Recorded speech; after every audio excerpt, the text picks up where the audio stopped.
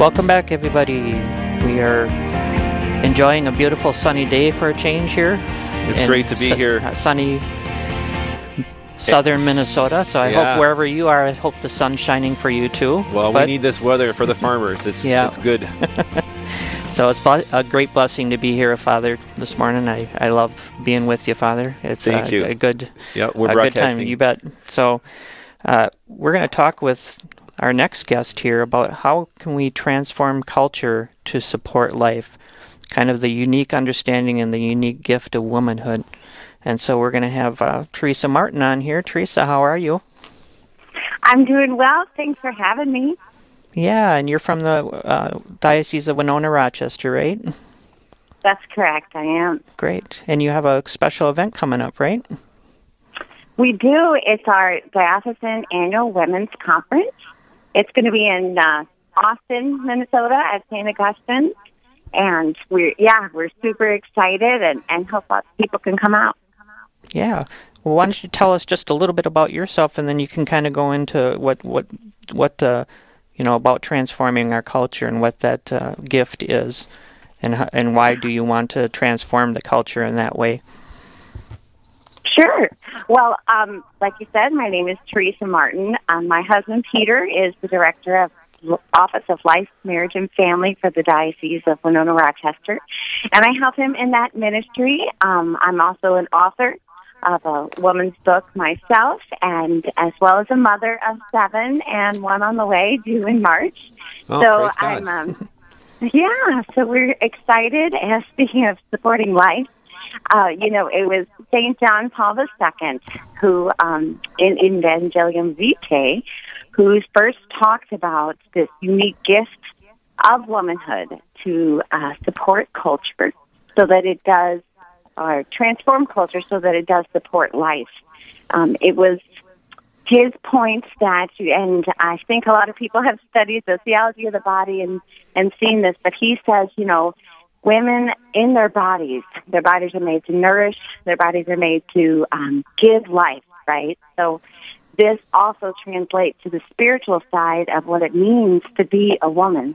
And our natural instinct is to support life, is to nourish life all around us. So whether it's a physical motherhood or a spiritual motherhood, women have a natural tendency to uphold life and to support it and help it grow. And so as we face a culture that is minimizing certain factors of life, whether it's the unborn or preborn children or, older people, as well as people with terminal illnesses, and all these lives are getting diminished value in our society. And women have a unique gift to support life and to make sure that all life is held in the highest dignity. And so that's what we're focusing on in this culture, is what is God calling each of us as women to do to change culture, to be able to be more life-affirming. Yeah, it's beautiful, Teresa. I give thanks to God for your witness personally in welcoming new life with you and your husband, Peter, but also in this beautiful work you're doing in the Diocese of Winona-Rochester. And we're broadcasting live from the Church of St. Michael, Pine Island, Minnesota. I'm with Michael Goldsmith, Father Randall Kazel. And so, Teresa, you're describing this interior change that begins in a woman or in women in general when there's a discovery of the unique gift of womanhood. And the old devil's been after this to efface and to take away the true meaning of womanhood since he approached Eve way back all those centuries ago. And our Lord and our Blessed Mother transform, take away that sin, and then they can have women really be the gift they are, the gift in society, the gift to men, and that helps men be a gift back. Can you tell us a little bit about what happens in the hearts of women when they begin to understand this gift more clearly with the help of Jesus and his grace and the aid of our Blessed Mother? Sure. Again, St. John Paul II was so good at this, because this is why he talked about a new feminism, because too often in society, women get this idea that equality means sameness, right?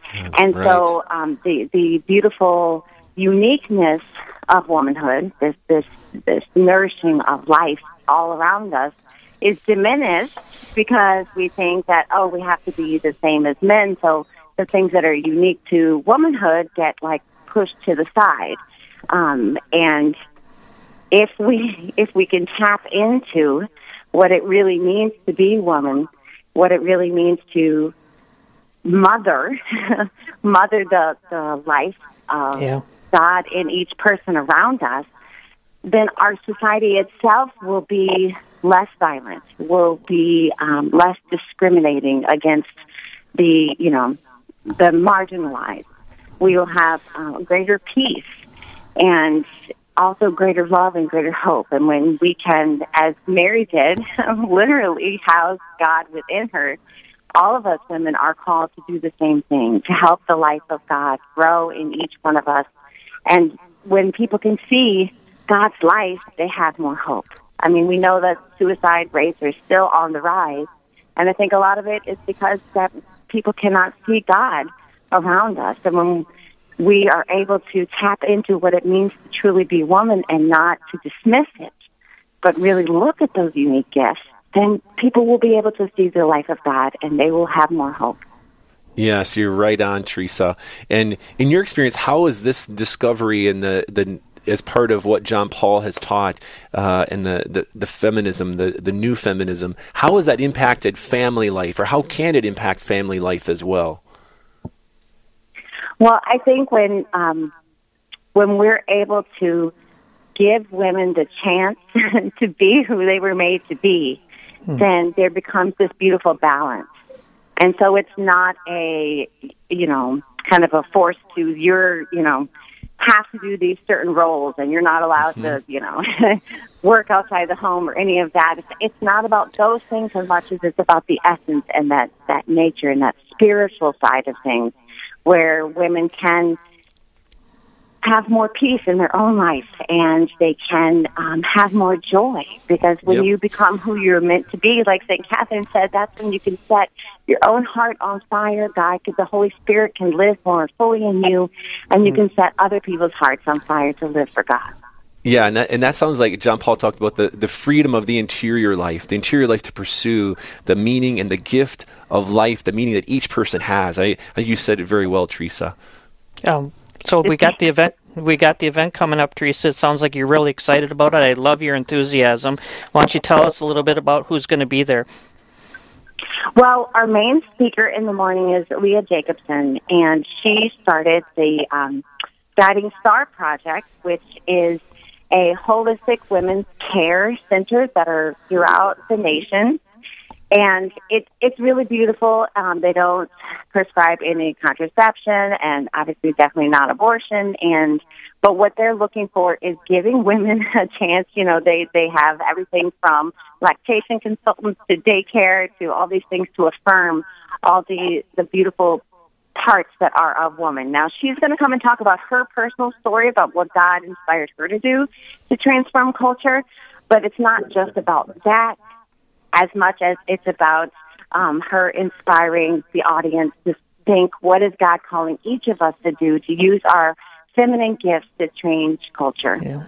Well, unfortunately, we're out of time. So this is November 2nd going on at St. Augustine's in Austin, Minnesota. And if they want to get a hold and get information about that, they can call your husband, Peter, at 507-858-1273. I hope that you'll have a very good event. Thanks, Teresa. Thanks so much. Yep. God bless you, Teresa. And we'll be right back after this. We're broadcasting from St. Michael's in Pine Island, Minnesota. Michael Goldsmith and Father Randall Kazel will be right back after the break.